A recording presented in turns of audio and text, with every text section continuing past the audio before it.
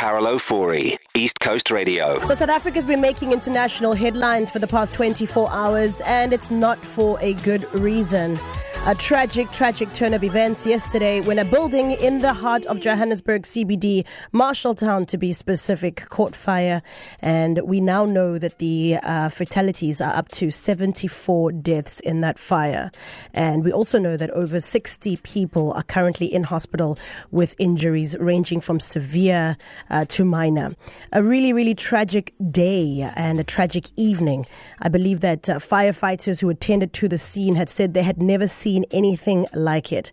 So yesterday I was watching the news, trying to catch up on the latest and finding out more about this building that apparently was an NGO for abandoned, for women and children who need help.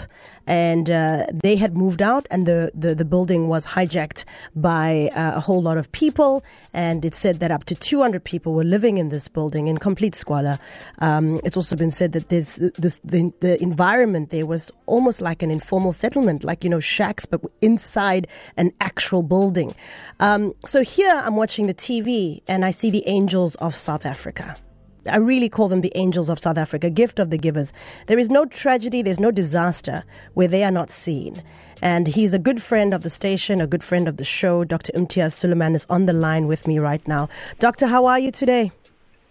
Fine, Carol. How are you? No, I'm fine. I'm just completely shaken by the story. I can't scroll through any social media without seeing international networks talking about this tragedy that happened in Johannesburg. I did see your truck was there last night. I did see your guys on the ground. Can you paint a picture of what happened? What's going on there? Carol, look, we were not on site immediately. It happened at 1:30 in the morning, but we were called early in the hours, as we always do, get called by disaster management or firefighters or EMS or the province or the municipality. And normally in a situation like this, when not the burning of the building, but when there's a fire situation, whatever fire situation there is, and if they find it's going to be a long battle, they normally call us to support and augment the firefighters.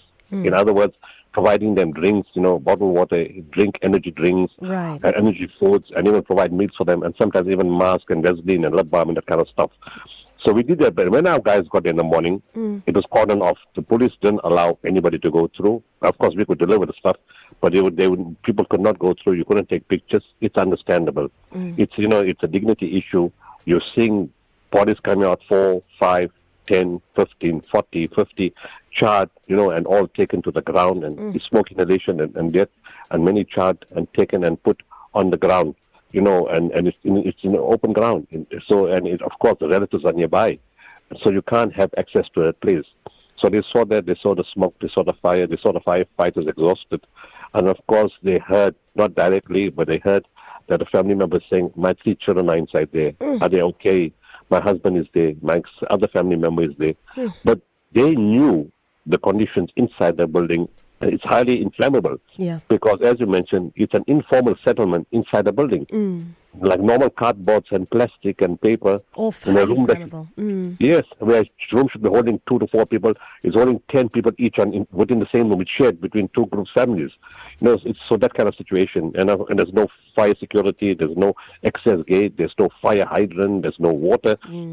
So that's what they saw. So of course we supported the firefighters, and then towards the evening we were waiting because the city has to take responsibility for placing the people.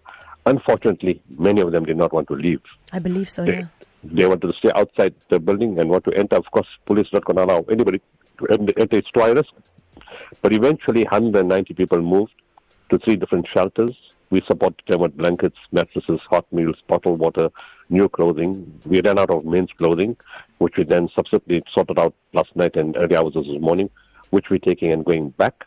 But we're not going to distribute on the streets where the people are staying near the building, want to get in. We're going to perpetuate the cycle, and we're not going to do that. What a tragic turn of events. I believe a lot of the people who were in this building were undocumented migrants. Also, apparently, I'm also hearing stories of a landlord, inverted commas, called Madala, who people were paying up to 1,000 rand a month to live in squalor. Yes, most of them are undocumented. That's the reason they don't want to go. They turn the buses down because in their mind, the bus is taking them to a transit camp. Yeah. And from there, they're going to be deported. So they did not want to enter the buses. That's true. Some people said they pay up to 1,200 rand a month for one room, one shack in the building. But this is not the only such building. There's close to over 100 hijacked buildings in Johannesburg, of which 57, from what we're told, belong to the city and the province. Now, how can it be acceptable? This is taxpayers' money. Yeah. These buildings belong to me and to you and the citizens of South Africa. There's something seriously wrong with the system of governance in the city of Johannesburg. Absolutely. Couldn't agree with you more. Now, Doctor, I believe that this is the worst fire tragedy that South Africa has seen and possibly the continent. Would you support that? Yes. I made it very clear. I've been in this business for 32 years. I've seen big fires. I've seen fires, the whole of Knysna burning, and not many people passed on, maybe 2 or 3. I've seen big fires in UCT, nothing happened. In the shacks, we've been putting off shack fires every other week. 1,000 shacks, 500 shacks, 2,000 shacks, 2-3 people pass on, and people are so close to each other in those shacks, but they get out, which there was access to get out. Here they couldn't get out. Yeah, I believe in a 5-story, the gates are closed. Yeah. In a 5-story building, that 74 people pass on is probably the biggest tragic in the history of South Africa. Jeez. Dr. Imtiaz Sooliman, thank you so much for the work that you do as Gift of the Givers, and also thank you so much for making time to talk to us. We appreciate it. It's a pleasure, Carol. Thank you. Thank you. That is Gift of the Givers founder, Dr. Imtiaz Sooliman, talking about that tragedy that happened in Johannesburg CBD, and as he says, one of the biggest tragedies on this continent with regards to a fire. Ofori, East Coast Radio.